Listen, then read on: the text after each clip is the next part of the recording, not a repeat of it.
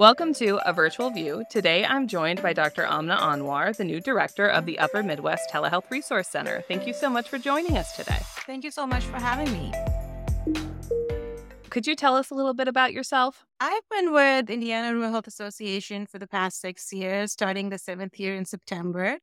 And strangely enough, when I started with IRHA, I started with the Upper Midwest Telehealth Resource Center. At that time, my role was program evaluation and a little bit of coordination. Eventually, I stayed with UMTRC for a year and then moved on to other programs. And my work in the past 5-6 years has mostly focused on substance use disorder and mental health in rural Indiana. I've served in the program director capacity for Indiana Rural Opioid Consortium. That was a program that was funded through the Rural Health Opioid Program and the Rural Communities Opioid Program through its Phase 1 and Phase 2, which just ended on August 31st of 2022.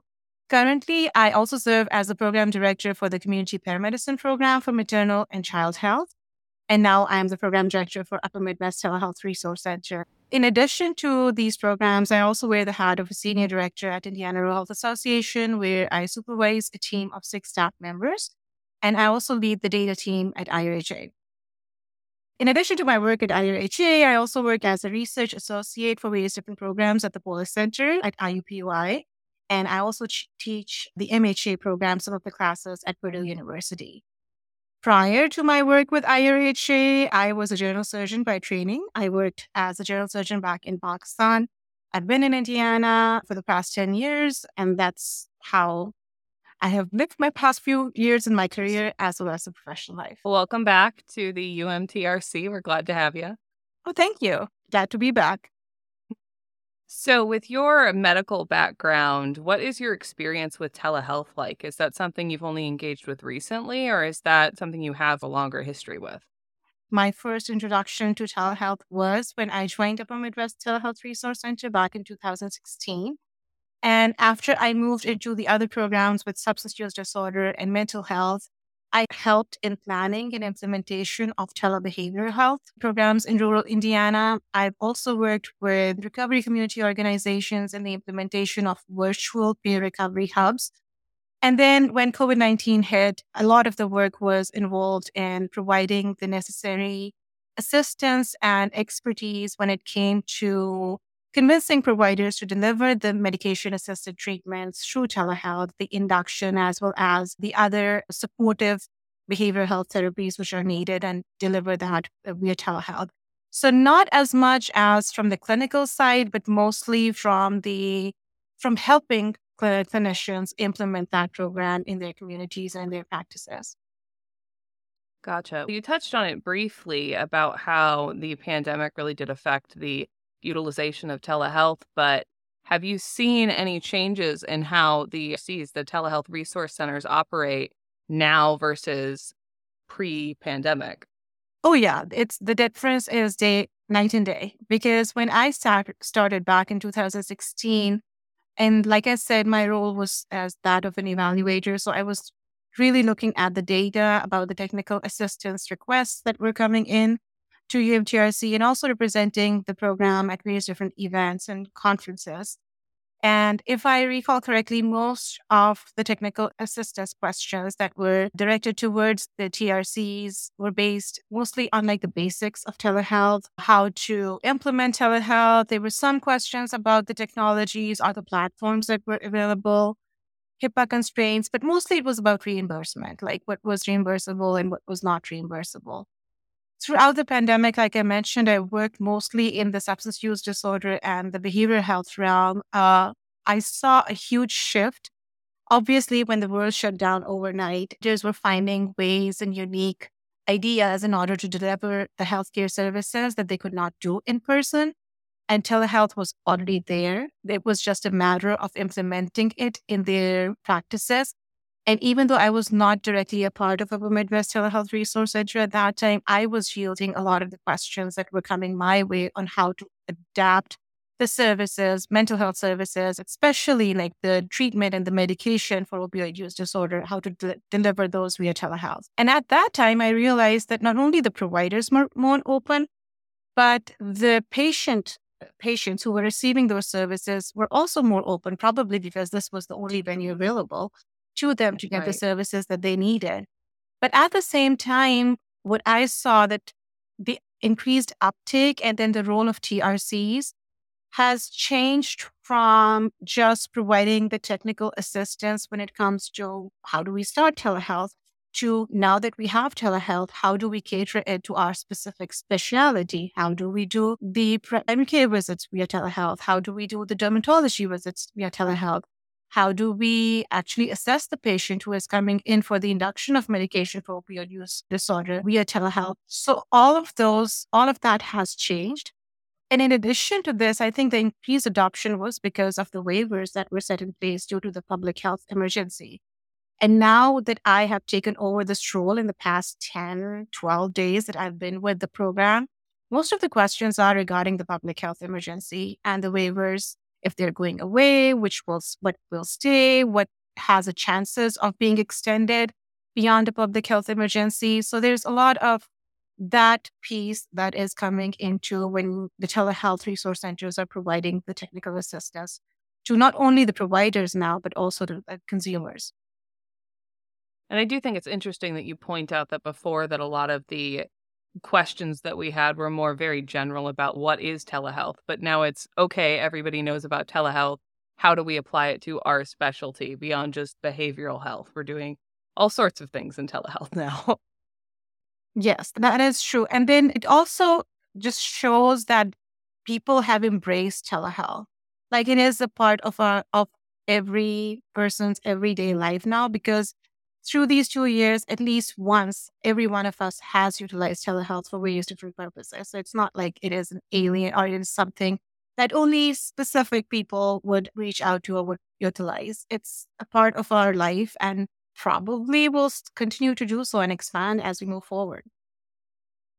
So, what are your priorities as the new director of UMTRC? I think every new director who comes in wants to take the program to the next level. That's what my priority is. I think the previous program directors delivered an excellent program at the time and which met the needs of the region that we're in, which includes Michigan, Illinois, Ohio, and Indiana, obviously.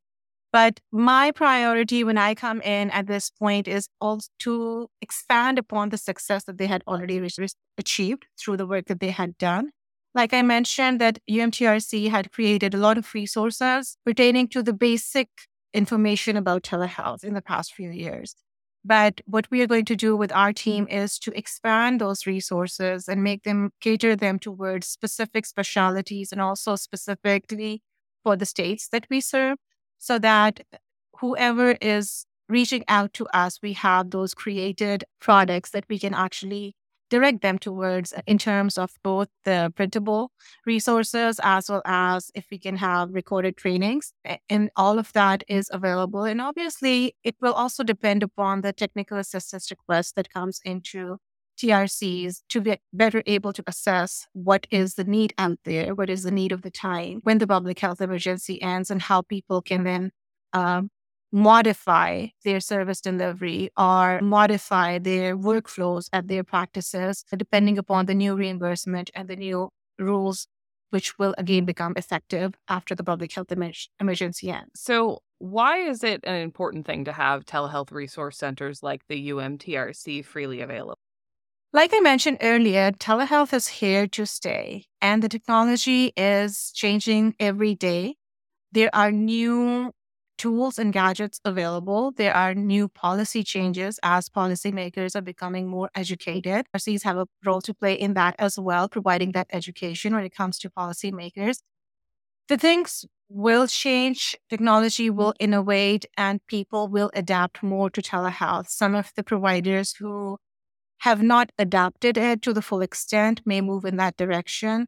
And what telehealth resource centers provide is that expertise that the people who are looking into either expanding their practices or patients who are looking into trying to find a telehealth provider or the health systems who want to add on more services as a result of the telehealth resource centers are there to provide that expertise in every aspect of telehealth healthcare delivery. It ranges from providing technical assistance to reimbursement to policy updates to information about the new gadgets of the tools that are available.